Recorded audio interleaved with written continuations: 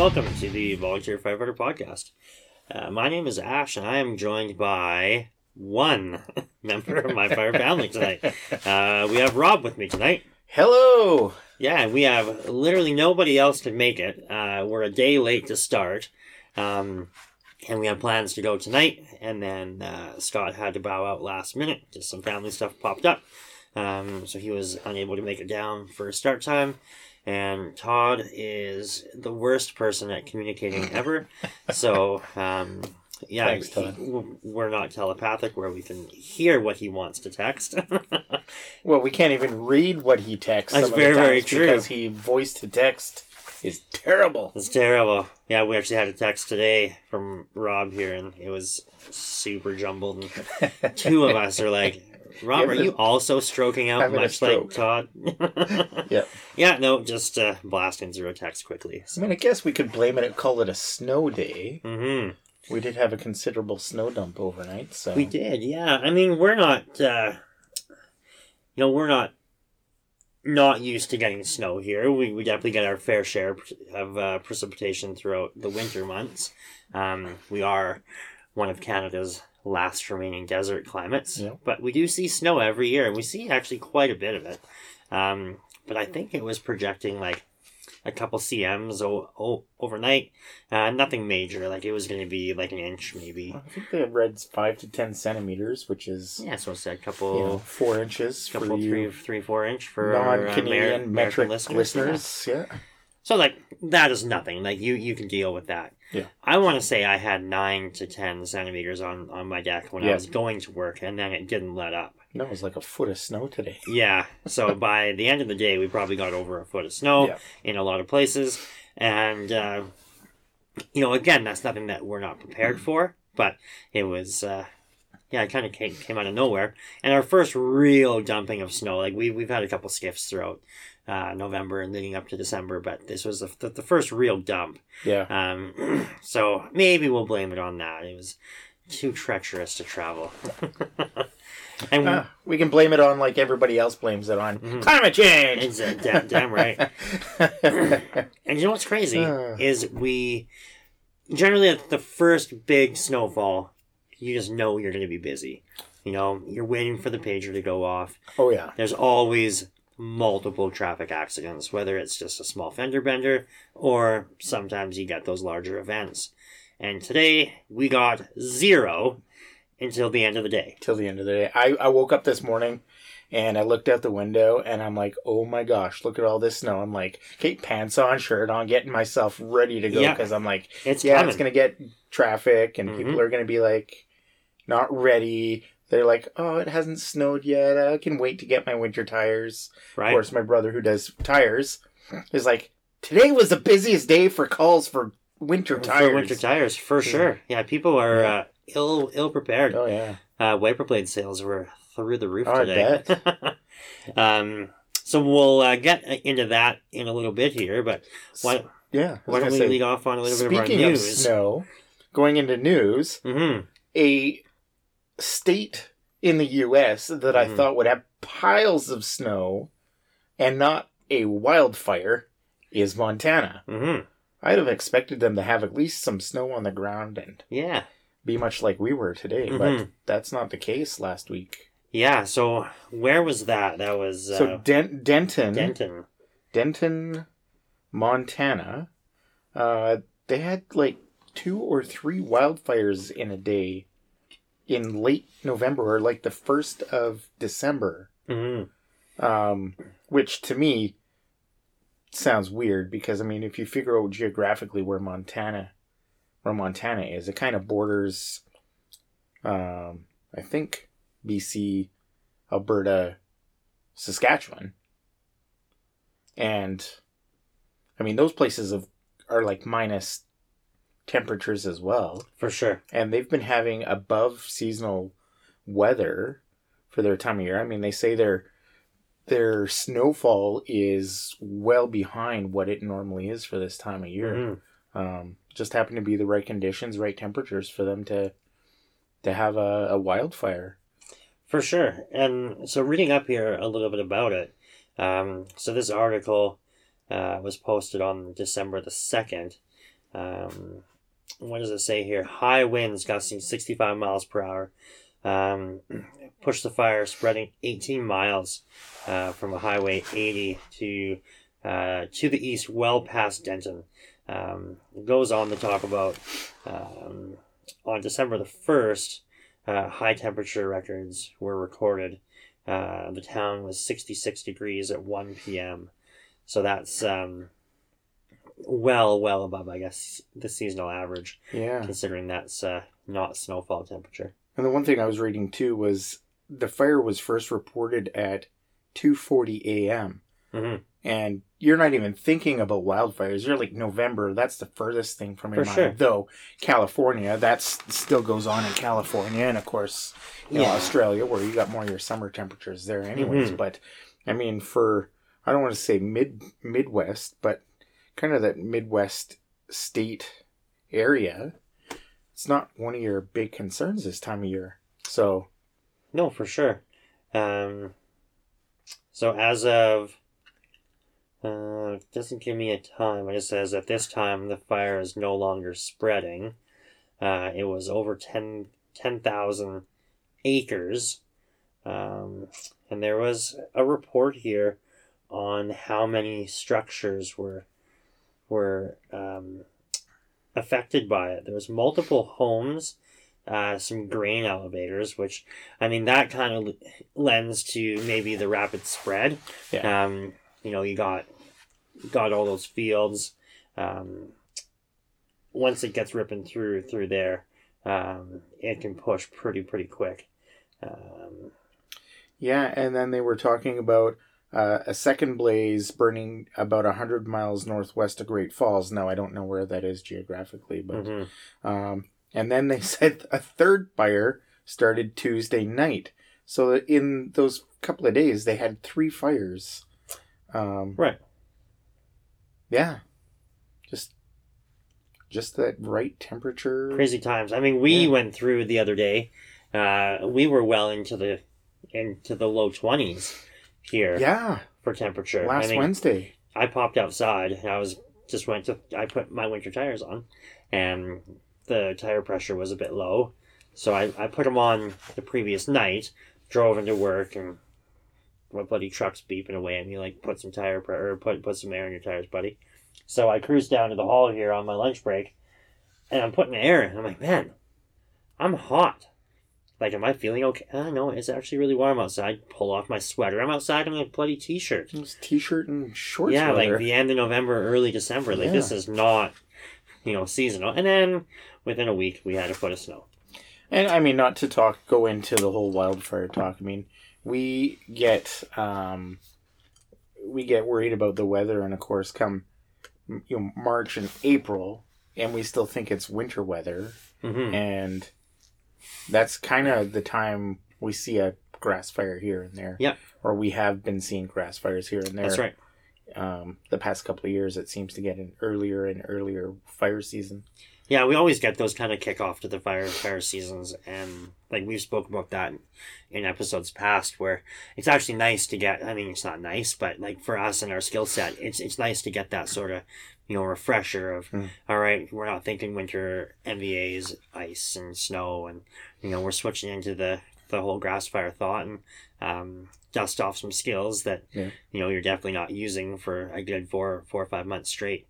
But that is becoming earlier, like where before you'd think May maybe, now you're months prior. So yeah, pretty interesting. I mean, back to Denton there, it sounds like it was pretty devastating for a pretty small farming community. So I don't know exactly the number of structures that were impacted, but looking at one of these photos here of those grain elevators that were affected. I'm sure that's going to have some pretty long lasting implications to the community. So and that grain's pretty dry when it's in there, so it goes off like a bomb sometimes. Absolutely. Yeah. So hopefully everybody fared all right there, and they can rebuild and get themselves back up for the next season. But crazy December. Yeah. What do you do? So getting into this week, it's actually been a pretty off week for us in general.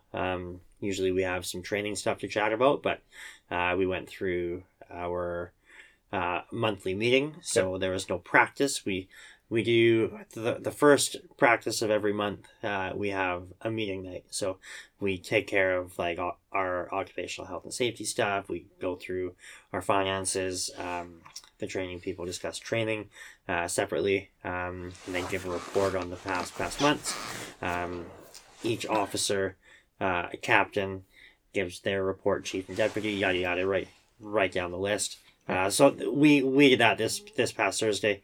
We definitely won't bore you on what a meeting is like, because that can be pretty entertaining and not all at the same time.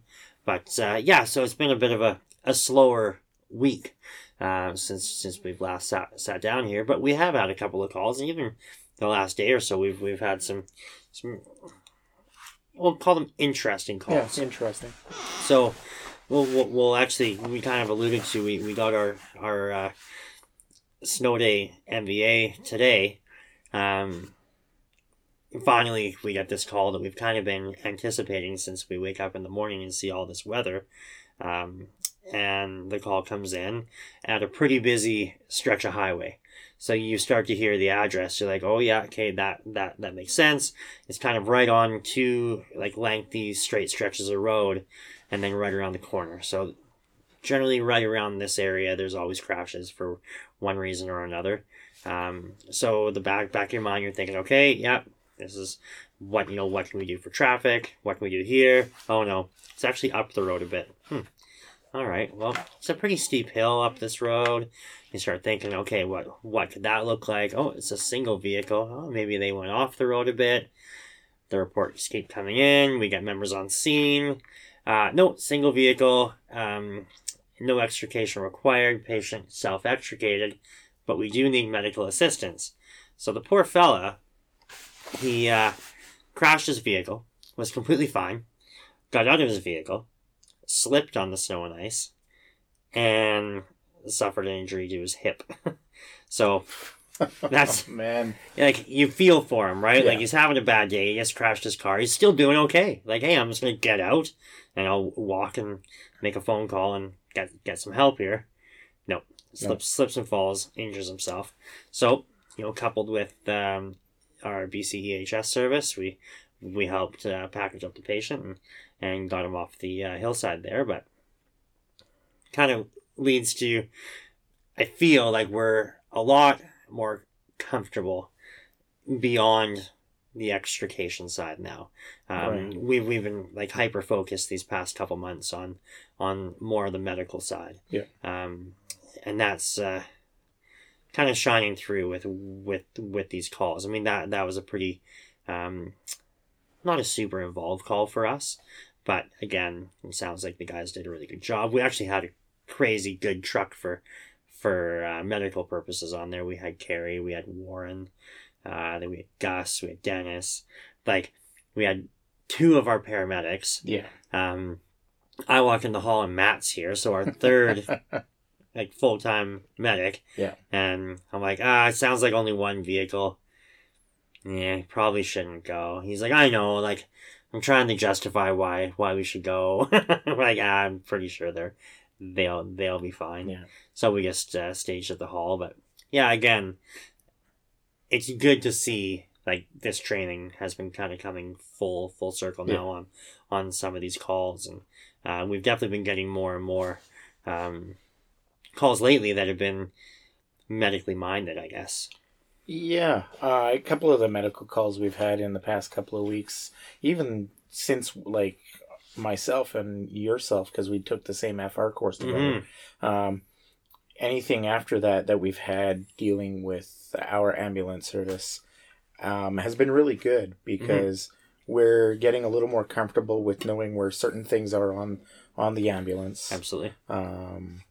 Some of the ambulance attendants, whether they're from our town or the neighboring town, if they call us to assist, they're happy for us to be there and allowing us to grab and move things off of the ambulance so that For sure. they can focus on the patient. Mm-hmm. So we had a medical call a week and a half ago where actually Todd was running the ambulance. And, Absolutely. which was just like a couple doors down from my work. So I went straight to the scene, and Todd asked if I would grab a clamshell and the stretcher. Mm-hmm. So, of course, they've got these fancy stretchers that are, motorized and all of this and that. The Stryker stretchers. And some people are, I guess they're particular about who touches them and who doesn't touch them because they don't want them to get too damaged. But they're many, many, many thousands of dollars. They're many monies, yes. Mm-hmm. And there's a course that they have to go through. Everybody on the service, I guess, has to sit through and do some hands-on training. So they really, quote, don't want us touching it because that's their piece of tool. Yeah. It'd be like us saying, hey, you want to go grab us the spreaders and pop those jaws open for us. Yeah. And it's not something that we'd be asking, but so they kind of look at it the same, but in reality, on a low manpower situation, which on all these rural areas with these smaller stations, it's them and probably us. Yeah. So would you rather put one of our guys in there doing the medical stuff and they run out and grab the cot, or do you want us to grab it? Yeah. So they're definitely becoming a lot more comfortable with us, knowing, and I think it has a lot to do with Todd, obviously. Yeah. Talking to his crew down south there, Matt and Carrie here, discussing, and we've had a couple training nights where we've gone down to the ambulance station and gone over the cars. The cars come up here, and we've gone over with them, so they see that we're capable, and we understand the mechanisms to release that and assist them. Yeah. Mm-hmm. I think the big thing too is that when they say, hey, I need this and this, mm-hmm. we're not standing there looking back and forth at each other like, where is it? We know exactly where to go. The clamshell kit's in that cabinet. Mm-hmm. The neck braces are in that cabinet. The backboard is in that cabinet. You know where that stuff is. Or, okay, I know where the stretcher is. I can pull that out and get it ready for you. Or, oh, you need some spare blankets. There's some warmed blankets in another cabinet, and just stuff like that. And I think that's even for us has helped us become comfortable. Mm-hmm. Just knowing where those little things are. They're not going to ask us to get an IV or grab certain tools that are not locked away, but they're in special spots where they know where they are. For sure. They're not asking us to grab that type of stuff. We can do the easy stuff. It's usually going to be like, go and grab us a board or a clam or the stretcher or an O2 bottle because they got a couple extras, right? Depending on the call. But back to what you said there, like there's definitely a time where we would be asked to go and grab something, and you see it in the guy's eyes, like I'll go look. Yeah. But like they're so busy, like it'd be obviously on something a little more imperative that both of the medics have to stay with the patient, so they would rather us fumble for a moment and find it than them leave the patient. Where now the confidence level is great that they ask for it, and it's generally coming right back in the door within a minute or two, which is really good. Yeah, and I don't want to say it makes not incompetent, but that type of, I don't want to say delay, but when they can say, hey, can you grab this, and you can walk straight to the cabinet and come back in within a few seconds, rather than where did that guy disappear to, and for sure. It's good to see, at least for myself and for other guys, that again, because we don't spend a lot of time around the ambulance. That's right. Right. So yeah, it's just that's not our jam. Yeah. I don't know where our CMP keep all their things in their car because I don't spend a lot of time. It's been many years since I spent time in our CMP cruiser. So. And we've had a few medical calls this week. You were saying about the car accident today, but actually we did have that MVA at our Road 16 area. That's true. That we had looked from the picture I saw, because I was on the second truck.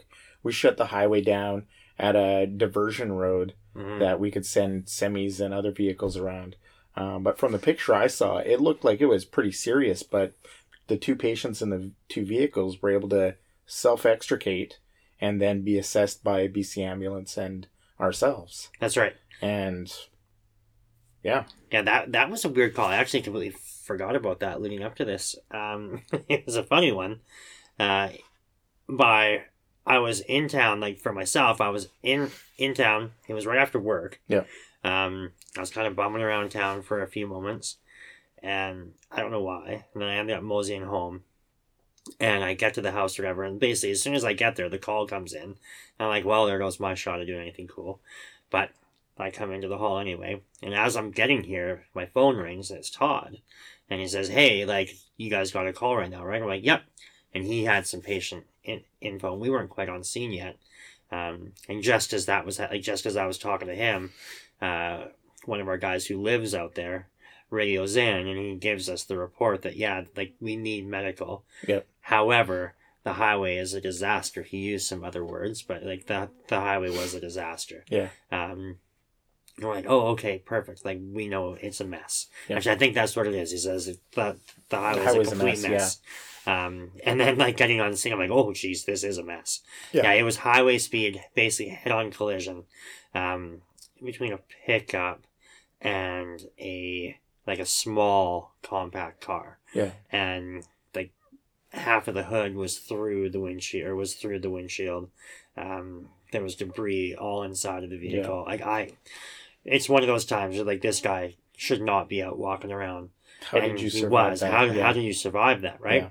And, like, it was, like, roads were mint, from everything that we seen on scene, speaking to everybody, like there was no impairment. It was just one of those weird factors and things happen. Yeah. And, you know, like, you kind of hate to say, like, usually if you see a drunk driver, like, they're all loose and they just kind of bounce off and they're okay, right? And you're like, that makes sense, I guess. Nope, everything seemed all on the up and up, just crazy lucky. Mm. But, so, like, Todd calls, and he didn't call just to say that we have a call.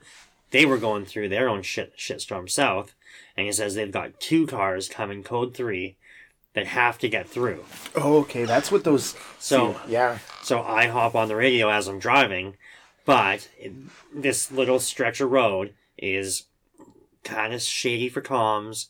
And again, like, when everything's happening, there's a lot of comms. Like, we've chatted about this before. Our comms are hectic. And the first, like, the call comes in, there's apparatus leaving, a lot of stuff happening. So the last thing I want to do is be telling a story about what's happening coming north, you know, towards us. But I'm trying to get the info through, like, Master Bob or Jay or whoever was duty officer at the time. And, like, we have 2 ambulances coming south, must get through. Yeah. But, like, not all of my comms were getting through. So the guys are hearing it and they're almost like, yeah, Ash, like, you know, ambulances attend MVAs. Thank you for letting us know there's 2 of them coming, right? Like, that's kind of the joke until they realize, oh shit, no, this isn't for us. Because they were on scene within, a few moments. Yeah. And they just kept on going. And they're like, where's our guy? Oh, yeah. That's what he meant by that. So that's what those 2, because when we were second truck. We were second truck, so rescue truck, obviously. Yeah. And then we were engine 2, which has our other set of extrication tools. Mm-hmm. We made the decision to we radioed ahead, because I think Bob was on scene by the time we made it to our, what's called Road 9. And it has connecting roads that connect to other roads that would get around that scene. For sure. So we made the decision to block the highway and divert traffic. Yeah. Which, that particular section of highway is quite a bit of trouble for directing traffic, because you've got, just back up the way, which we'll call Road 7, is a corner. Yeah. And then you've got vehicles that are doing highway speed. So we'll say we're talking, 80 kilometers an hour, which is... Should be. Yeah, right? Mm-hmm. Should be. And people are coming around that corner and freak out. Oh my gosh, there's flashing lights and don't know what to do. Mm-hmm. We got road cones out. We made the call to get out our bush truck, which has our traffic control signage on it as well right now. and get that stuff set up. And it just doesn't matter what amount of traffic control, batons, safety vests, stop signs, flashing lights, this and that. Everybody panics. They get scared. They start to focus on one thing and don't see everything else. And we had a couple of people like that. Like Adam said, yeah, no, we're not here with the stop signs and the flashing lights to divert you around the fire trucks. Yeah. We're not directing you around the traffic. We're directing you. And it was just one of those things where, yeah, there was a few people. I was like, how are you on the road right now? Yeah, it's nuts. Like even pulling up. So when we came up in the engine, I hopped out super quick to chat to you, just to give you the heads up on the ambulances coming through, and then proceeding through.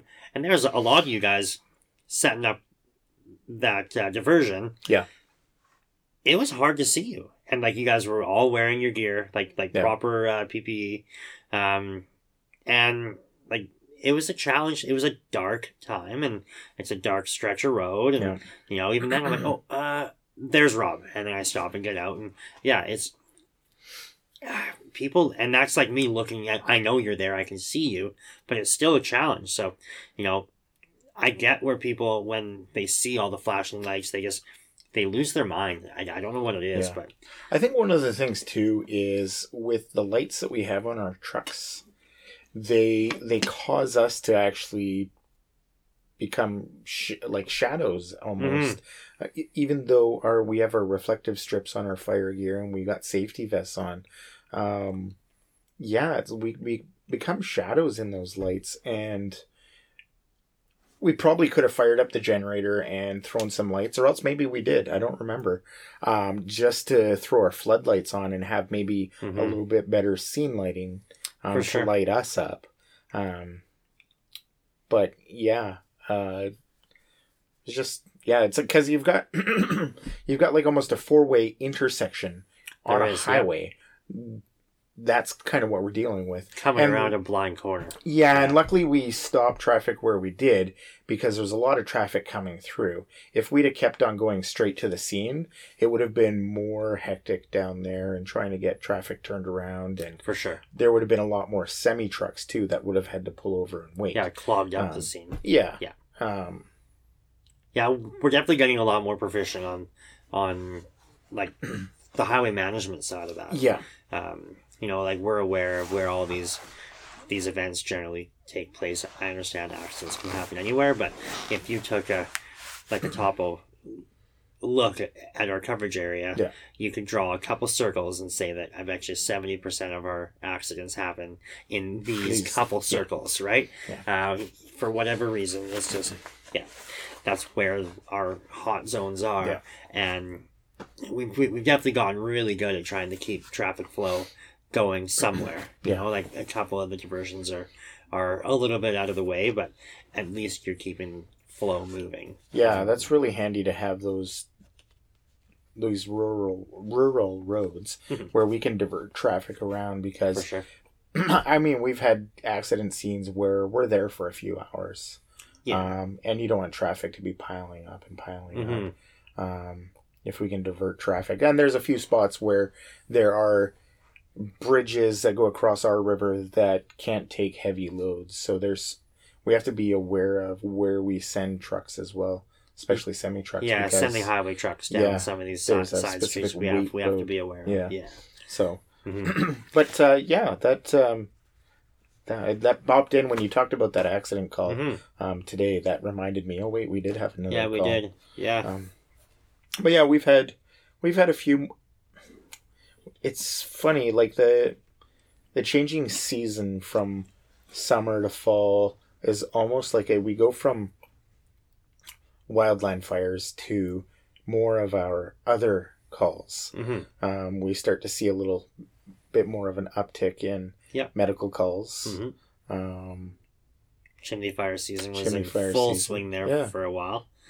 Yeah, we had that almost every other day. We were running chimney fire calls, which everybody just had their chimney cleaned the day prior to Of us course. being there, right? And you go have a look, and I don't know, maybe there's some money to be made there because people aren't working very hard when they're cleaning these chimneys. But yeah, that was rampant there for a bit, and it seems to have tapered itself off. But it won't be the last of the season, I'm sure.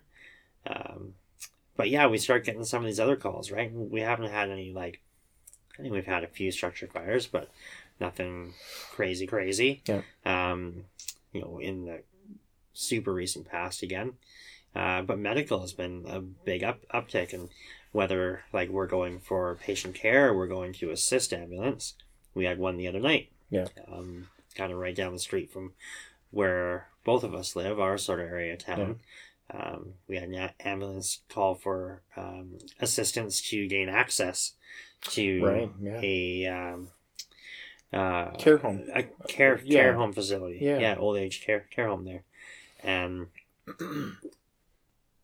not to sort of shit on the facility, because it's actually it's an amazing facility. Yeah. But we approached them a few years back, and we said, hey, we should get a lockbox here, so if there's ever an issue, night during the day, the doors are open, you can come and go. There's somebody that works the front desk. Like, it's a really good place. Yeah. There's somebody, I think there's multiple people that are on at nighttime, but if they're busy with one of their residents or whatever, well, the front door's locked, and there's another resident that happened to have called 911 for their own emergency. Yeah. So EHS was responding, and they got to the front door, and the door is locked, and they're buzzing, and they're not getting anything, and they, I'm sure, are in talks with the patient via their dispatch, and they're unable to alert anybody. So they were there for a little bit of time without throwing numbers out there, but they have been waiting for a while, and then they requested us to come and help out with some soft entry, which, we've been really honing our skills there. Yeah. So you were on scene pretty early. Yeah, the call came in. I heard the cross streets. They said the one address, which I thought was the next road over. Mm-hmm. But because I drive past that place every day. It's on my main road to work. Yeah. And as I'm driving by, I see an ambulance in the parking lot and 2 medics standing at the door. I'm like, oh, this must be it. Yeah. Jump out, tell them I'm from the fire department, and asking if they were looking to gain entry. And they're like, yeah, we've been here for 15 minutes, buzzing the door and knocking on the door, and nobody's come to let us in. Mm-hmm. I'm like, okay, well, there's a truck coming. I think I radioed and asked, because I think Brian was on duty. Mm-hmm. He was coming with the duty truck. I can't remember what tools we have on there again for soft entry. But I think the engine, I said we need an engine, or if an engine comes, we need the CRAT, because we got a CRAT tool. Mm-hmm. I think you pulled up a little bit later because you had heard CRAT. Yeah, oh, this sounds kind of interesting. like my jam. I love doing that shit. So yeah. I was like, well, I mean, it's on my way too. I'm just going to buzz over here. So. But just as Brian was pulling up into the parking lot, a nurse or a care aide showed up at the door and let them in. For sure. But, again, not knowing what the level of urgency was for those guys to get in. Mm-hmm. I mean, at some point, you'd make the decision: is it life over limb, and do we need to smash this door rather than be gentle with it? Mm-hmm. So yeah, that was in my mind driving down there. So you're already hearing, like, knowing the building and the place, and we've had a few of these calls there in the past. Yeah. Which is why we offered the whole lockbox side idea. I'm already thinking, I'm trying to picture the door, and I know so we're running our bush truck currently as our officer truck, because our officer truck had a boo-boo engine malfunction, we'll say, and we're in the process of that being replaced, and unless you're in Montana, it's not bushfire season. So we've just moved that over, and we've been using that as the officer truck for the past month or so. And I moved over. We've got a Lloyd tool and a J tool there. So if it was a double glass door, we might have had, we could have done something there. The Lloyd, but there was a, what do they call it? A striker plate? Yeah. Or a latch plate, whatever, in front of it. And I think I asked, like, how big is the plate? And it was like, it's like a good 12-inch. I'm like, nah, I don't know if we would quite be able to reach. So then my mind's going, okay, well, if we can't do that, like, if it's, like, this person's in a bad way, we need to get in there right now. I feel they would have been a little quicker to ask for us at the start. Yeah. But, okay, well, how can we get in there without, rendering this place wide open for the rest of the night, right? And I know it's got a bit of a breezeway and there is a second set of doors, so it's not like we're going to be letting the weather in. Yep. But now I'm thinking, hey, you know what? The actual unlocking of the door is the easy part, but there's a guard in the way. Out comes Scott's favorite grinder. So could we cut have just part of the plate off? Got that plate out of the way where we can go in there and then manipulate the latch, gain access, and then for the rest of the night that lock is still functioning. It's just not protected with that guard. So these are the things that are rolling through your mind as you're driving down there, whatever time of night that was. Basically, if I'm sleeping, everything's 3 a.m. to me. So if I have already slept if it's 15 minutes or 4 hours, everything's 3 a.m. And I have no concept of time until kind of after the call is over. I'm like, what time is it? Yeah. Oh, okay, there. Because it doesn't matter. Like, it's nighttime. So I actually think it was like 11 o'clock. It was like, midnight. Yeah, right? Like yeah. So, like, this is what's going through my mind as I'm driving down there. But, I mean, that's a good thing. I'm like, we talk about that whole windshield survey and, like, building the call in your mind. Yeah. You kind of already know from past experience what some of these locations are like. So, you kind of formulate some possibilities before you're even there. Yeah. And that was going through my mind as I was coming down there. I'm like, hey, what about this tool? What about this? Or if that doesn't work, what's our next option here? I've taken a full walk around the building. Like, what else could we do? It's a place for the elderly. They keep weird hours. Yeah. Like, some stay up crazy late. Others are in bed by 7 o'clock and they're up at 5 a.m. Yeah. So you might find somebody that's awake. You might just have to, like, there's I don't know how many, probably 7 or 8 basement suites that they have a little small walkout. Yeah. So you might find somebody that you can get in, right? So I feel EHS probably would have done that while they were waiting, but hey, these are things that you start to think of. Yeah. So sadly we couldn't do any tool work because somebody came before, literally just as we were getting ready to rock there, but so that's a good outcome, but it's always nice to bust out some tools. Yeah, especially those ones we don't generally pull out all that often or do anything with, because I mean we have them, but it's not very often we're doing a soft entry for a lot of things. No, for sure. Right? So we don't have a lot of those buildings around here. Like I know when we went down and we got the chance to meet Jason from Seattle there. We were literally going out for lunch, and he's like, oh, hang on. And he just walks over to one of these buildings and shows us what it looks like, walks up to another one, shows us what it looks like. He says, these are 2 buildings that, I'm aware of. I've ran calls here. I think this is an easy one to show, and boom, and he shows us. And so you start to think, how many of these do we have around our area? Well, there's a handful. But we haven't really got the call to do it. Yeah. And when you don't have those doors, like I can break into every door in this hall in about 30 seconds now, because those are the doors that we have to practice on, right?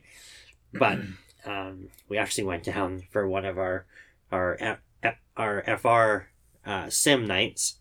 We went down to JP's business. Oh yeah. And I was like, man, like he's got the place. He owns an alarm company, and obviously keeping things locked and safe is his jam. Business, yeah. Right? But he's like, it's not like they're like hard locks, but he has them protected.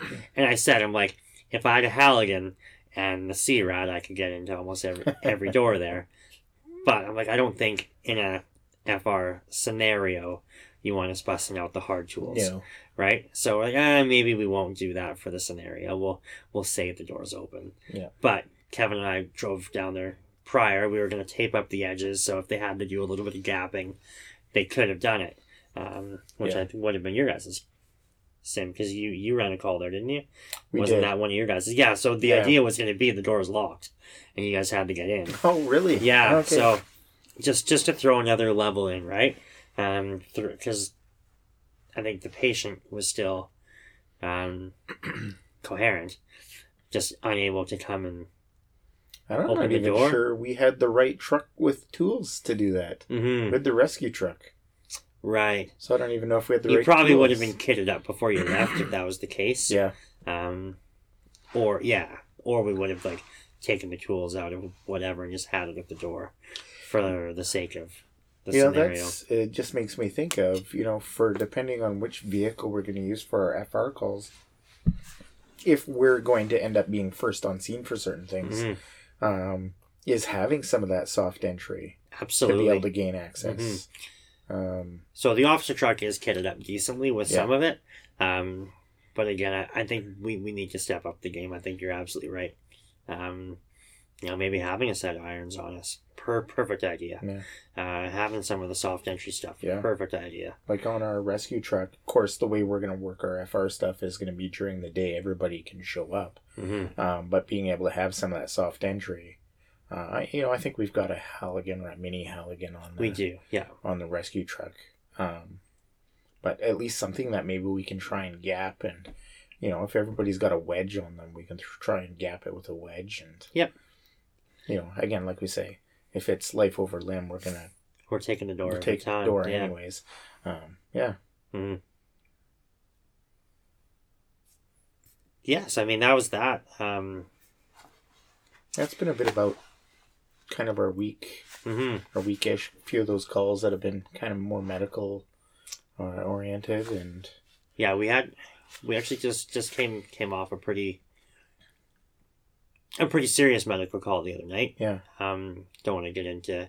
I don't like getting into medical calls too deep because they're people, not a fire. Yeah. Right. Like a fire, you can talk about the fire. Right. Yeah. This is somebody. Right. Somebody. Yeah. So I don't want to dive into it too deep, but so one of our members was working on car for the ambulance that night, and they get the call, and they arrive on scene, and it turned out to be a cardiac event. So they start to work the patient, and they kind of one cool factor. You don't see often, like if you watch TV, basically every cardiac event, you save the patient. Like, come on, and you get on the chest and you get an AED going, and the patient comes back. That's crazy rare. Yeah. This person, I think pretty early in the call, they managed to achieve ROSC,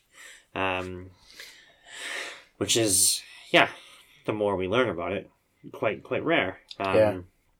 So that was neat. So what is that? That's return of spontaneous circulation. So, and we've had like 2 of them this year. Yeah, right. So that was pretty interesting. But coming off the back of our FR training and our sims.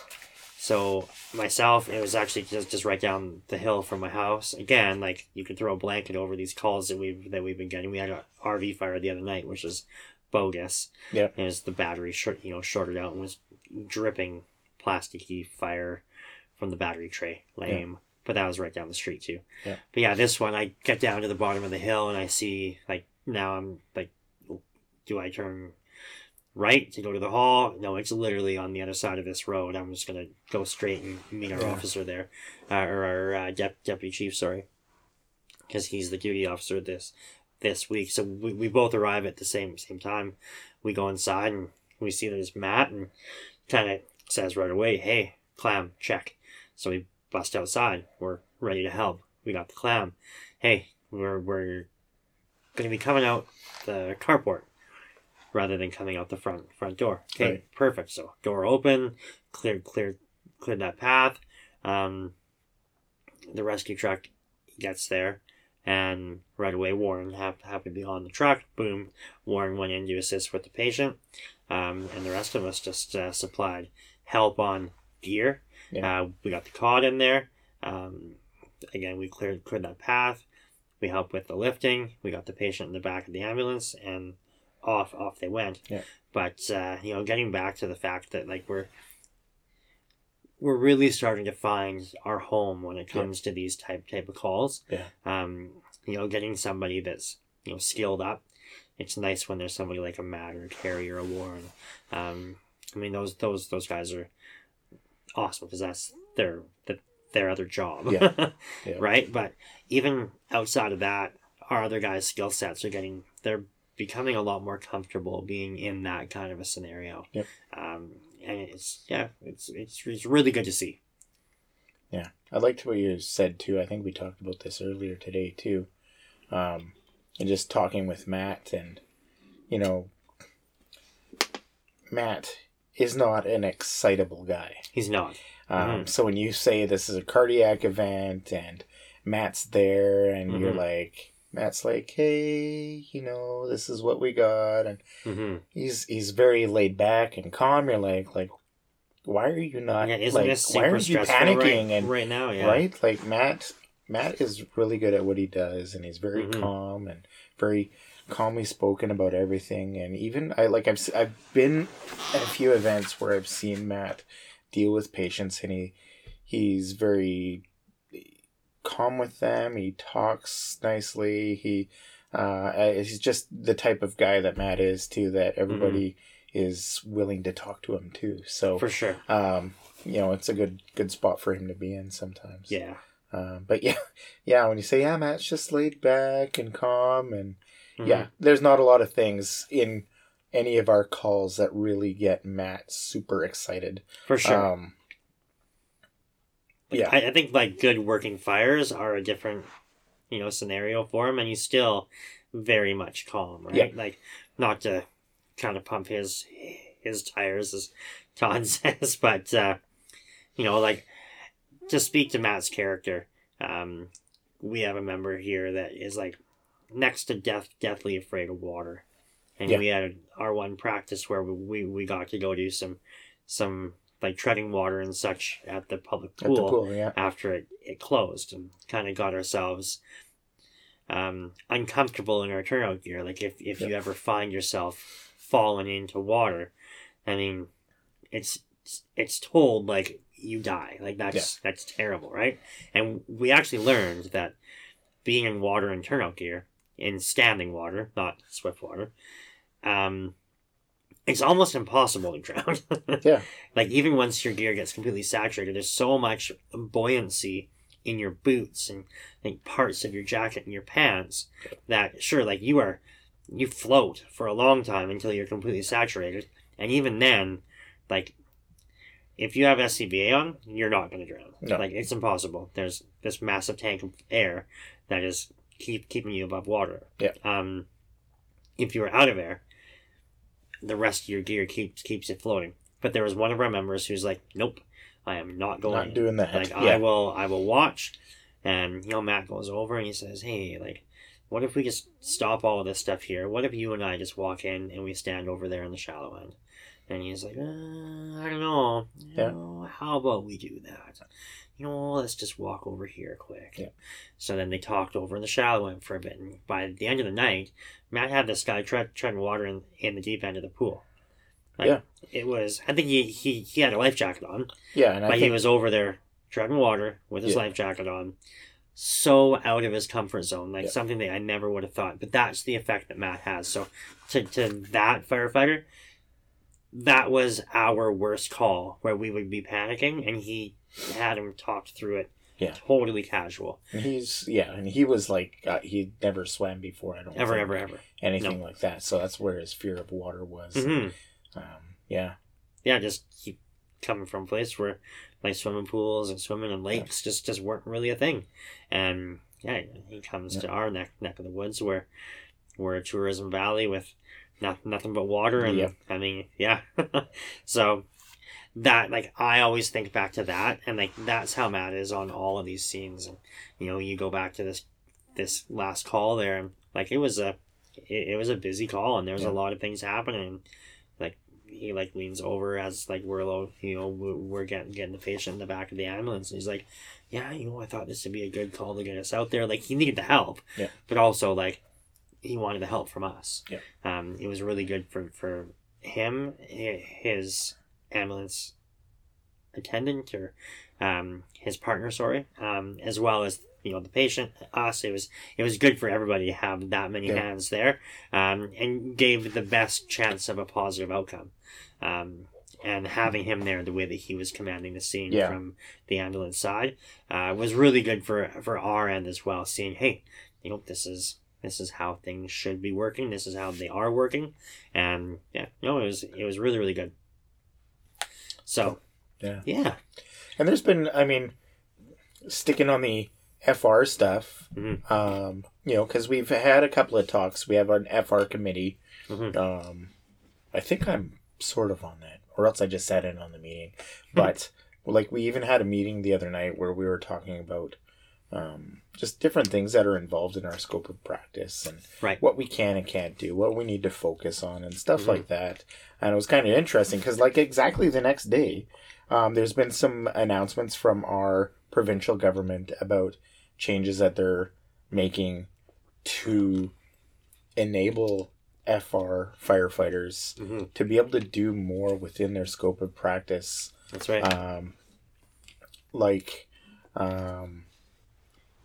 EpiPen stuff. Yeah. And I'm trying to think of blood pressures, stuff like that. Like, so as weird as that sounds, that's exactly it. Like, so we are trained.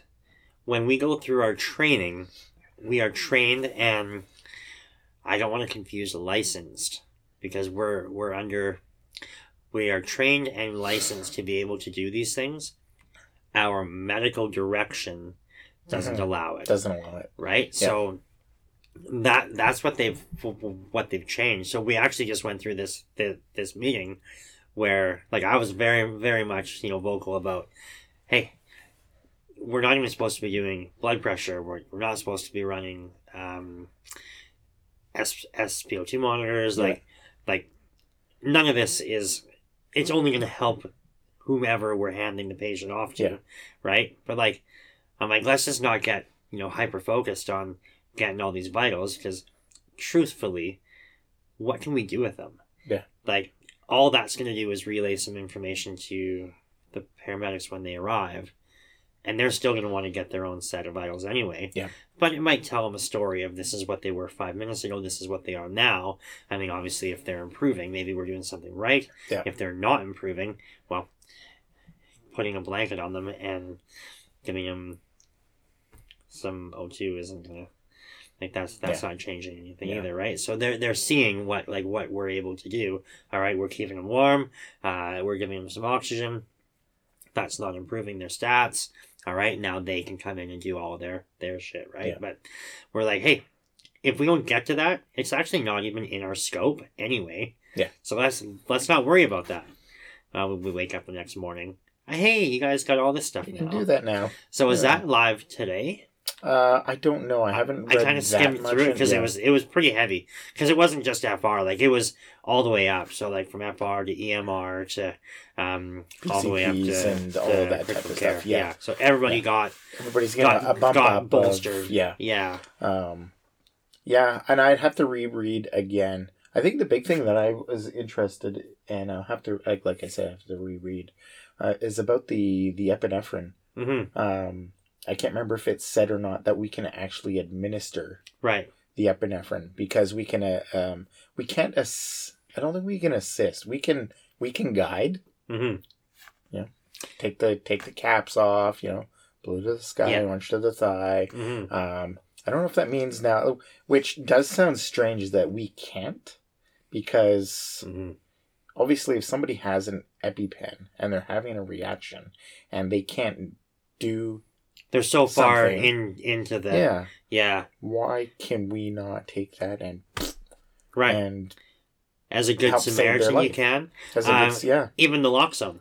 So Yeah. that's a big thing that now will be in our scope. So when we were responding as a non-medical department, if we came across an overdose, we were covered under the Good Samaritan Act, where we could administer naloxone. Yes. As soon as we went to FR, we were not. Yeah, under a different scope, yeah. So that's a weird scenario. Now, is that going to save the life? No. Is this going to make their body remind itself, hey, I need to breathe now? Yeah.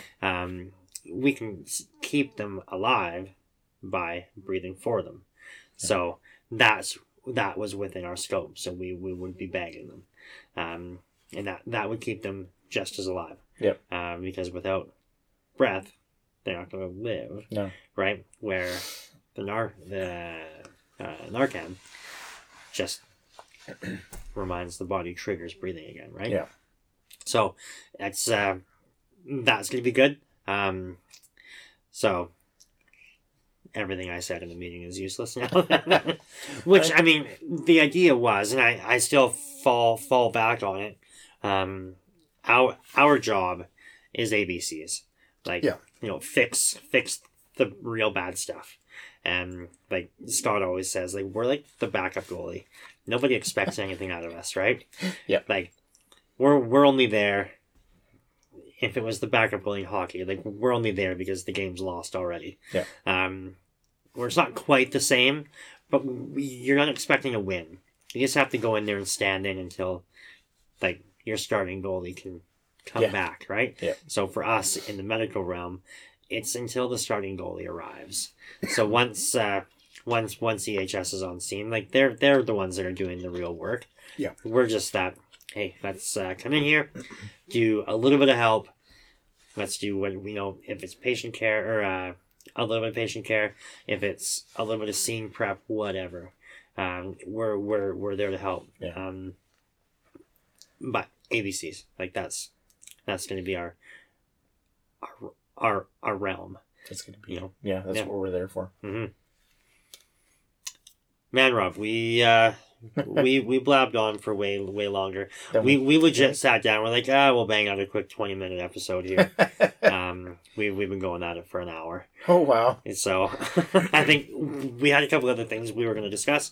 I think we'll probably just put a pin in it there and call it, because we could blab on about that for another hour, which I don't even know if anybody's listening anymore, so we'll probably call it there. But I'd be interested to see too, because I mean, I know there are departments out there, whether it's in Canada, whether it's in the United States, that are the combination department, that do the fire department housed with ambulance.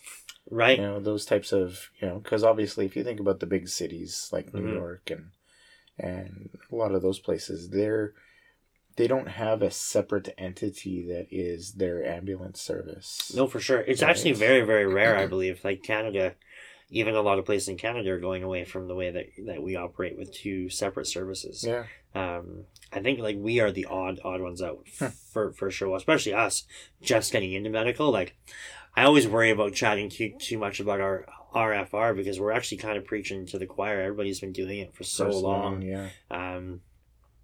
But maybe it's good insight to see what what it looks like for a crew that's just kind of getting their foot in the door. We're super proficient in firefighting. Everybody, like we always say, we have a lot to learn. You never stop learning. No. But, our crew is second to none. Like, they do a really great job. I can't say enough good things about it.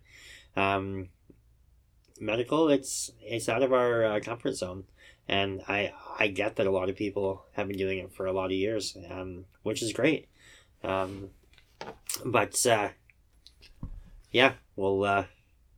just keep on going through. We'll try not to bore everybody with it. I think that's that. Rob looks super. I'm trying to figure out this message from Todd. He says I'm on TV. What? And it has nothing to do with TV. It's I don't know what he's. I don't know. Todd must have hit the bottle or something like that. Todd's having a wobbly pop. Oh man. Well, we'll come back to that when we're. I don't know here. what's happening there. Oh man, this is crazy. Well, it's nice to see everybody else is still awake and not here. Yeah. Yeah. So anyway, let's wrap it there. We can wrap her up. We've had ourselves a good chat for just the two of us. Rob, why don't you tell me a little something about Modus? Modus. Yeah. So Modus, they have got your cool rescue tools, your pocket tools. So they've got again, Modus came out with their snagger tool. That's what they're known for. They've started to come out with more tools as they learn more, as they build more, and have departments asking for more. They got their mini spanners. They got their wedges. They got their big wedge. Mm-hmm. They got their heavy pocket, hitter. Their heavy hitter, yeah. I think we had one and we gave it away to raffle, didn't we? Mm-hmm. Yeah, one of our guys got. One of our guys got a nice bright pink. Mm-hmm. And I love it, man. The bright pink. They got like a bright neon green. Yeah. I think like things that are gonna stand out if you drop it. Yep. I mean, they got their hydrant wrench. Mm-hmm. They've got their pocket organizer.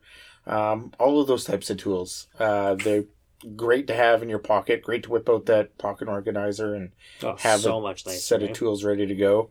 What I really like, and that they partnered with for their tools, is identifier. Mm-hmm. I have an identifier name sticker on my my G1 mask. Right. They're really bright. They're really great, and especially on.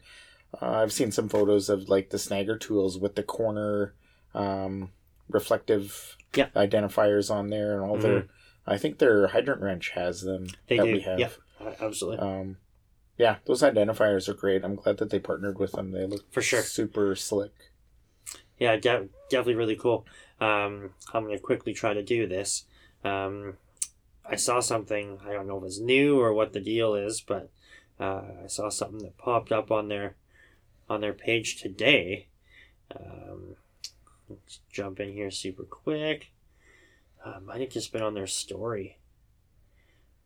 Might be gone. Battery terminal tools. Okay. So it's it's got an 8mm and a 10mm combo on each side. So it's basically just like a double spanner wrench. Okay. But yeah, something for your pocket. Just another thing to toss in that organizer. Nice. For when you're getting those MVIs and you gotta rather than cutting the cable. A combination wrench? Yeah. Nice. Yeah, so it's pretty small, but enough that you can back off that battery terminal. Rather than cutting the cable, we've done it for years and years because it's easy and it's awesome. People that really hate us cutting the cable is the tow truck companies, right? So, yeah, good on them for coming out with something like that. It's just going to be another piece that you can add to your kit. Yeah. So if you like what you see on all of their social medias, what kind of a deal can you get? I'm pretty sure the code is DTFF5. Yes, it is. Get you 5% off. Mm-hmm. And great company, Canadian company. Even if you're not a Canadian firefighter, show them some support. Follow them on their Facebook, their Instagrams. They've got some great posts up there and some great tools. We like to use them quite frequently. For sure.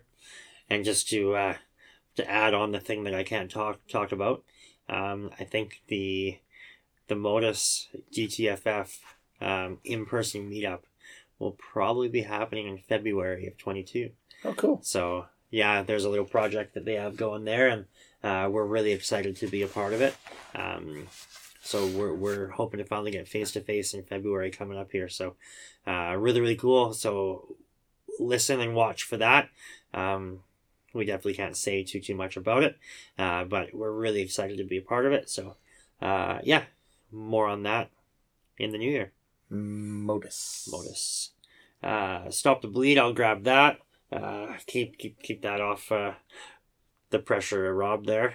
Yeah, So I don't make a definitely mistake. redeemed yourself, right? So, Stop the Bleed, pretty awesome program. Todd and Scott teach it locally here. Anybody can teach it if you go through their course. If you are in basically a first responder, law enforcement, it's Stop the Bleed. Nope. That's the one thing I don't know. Is it stopthebleed.org or bleedingcontrol.org? Bleedingcontrol.org? Oh, great. Now we're really screwing it up, aren't we? I think the website is the less important. You can see our video on YouTube. The boys did a really good job of kind of walking through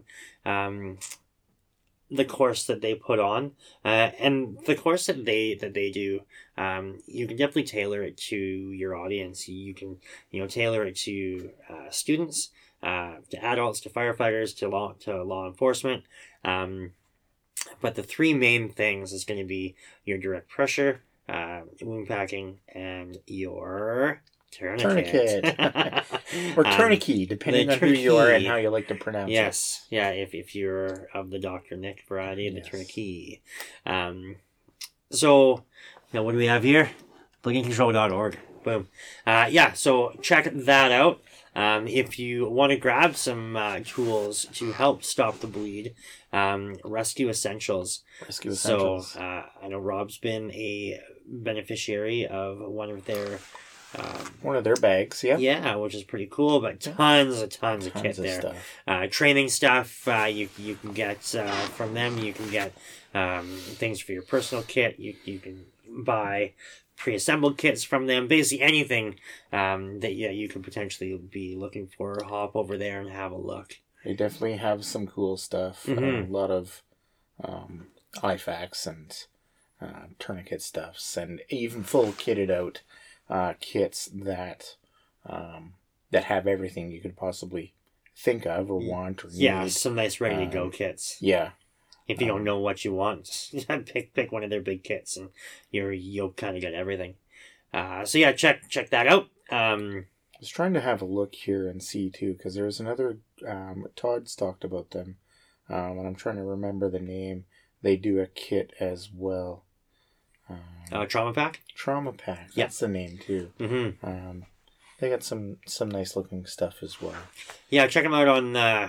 We have no affiliation to them, but check them out on Instagram. They have I'm sure they're elsewhere, but I follow them on Instagram. They have a lot of cool shit there as well. Yeah. I mean we're not super affiliated with much of anybody other than Modus. Yeah. But anywhere that we can steer you to be better prepared, that's definitely kind of the name of the game here. So check both of those guys out. Make sure you listen to the Tanner Olson Band out of West Coast, BC here. They've been doing some live shows. I actually saw they were just at the Vancouver, what do they call them now? The Abbotsford Canucks? Oh yeah? Mm-hmm. Nice. Yeah, so they were playing, I don't know if it was an intermission program there or whatever, but they were set up there, so that was really cool. More and more live events coming up. We're hopeful to have them here for seminar. Hopefully, which 22. we're really excited about. We finally kind of got a seminar committee going again. Yeah. Which, I mean, as soon as you start thinking, generally right before the new year, you start throwing some ideas together. Most of our event is like pre-planned from however many years ago. Yeah. But, we're really excited about that. So hopefully we can get Tanner and the band up here. That'd be really good. And lastly, you have us. If you're still listening away, we really appreciate that. Make sure you give us a follow on Facebook, Instagram, TikTok. Follow us on YouTube for some of our training videos. We're hopeful to have more. We're actually having another department here this Wednesday, and then the following Wednesday, which we're really excited to do, and really excited to chat to you guys about how it all goes. But the idea is we're going to grab some quick training footage. So look for that to come out on our social media. We're really excited to get back. Not excited to be in front of the camera, but excited to be doing some awesome live fire training, which we can bring some training videos and tips and tricks to you guys as well. So stay tuned for that. Hopefully we'll get some of that shot and up within the next week or two here as well. So yeah, Rob, any more tonight? Because we have turned a shit show into an hour. Wow. I'm surprised. No, I'm good. Yeah, good. I am also good. Yeah. So, thank you all for listening. As always, stay safe, stay DTF.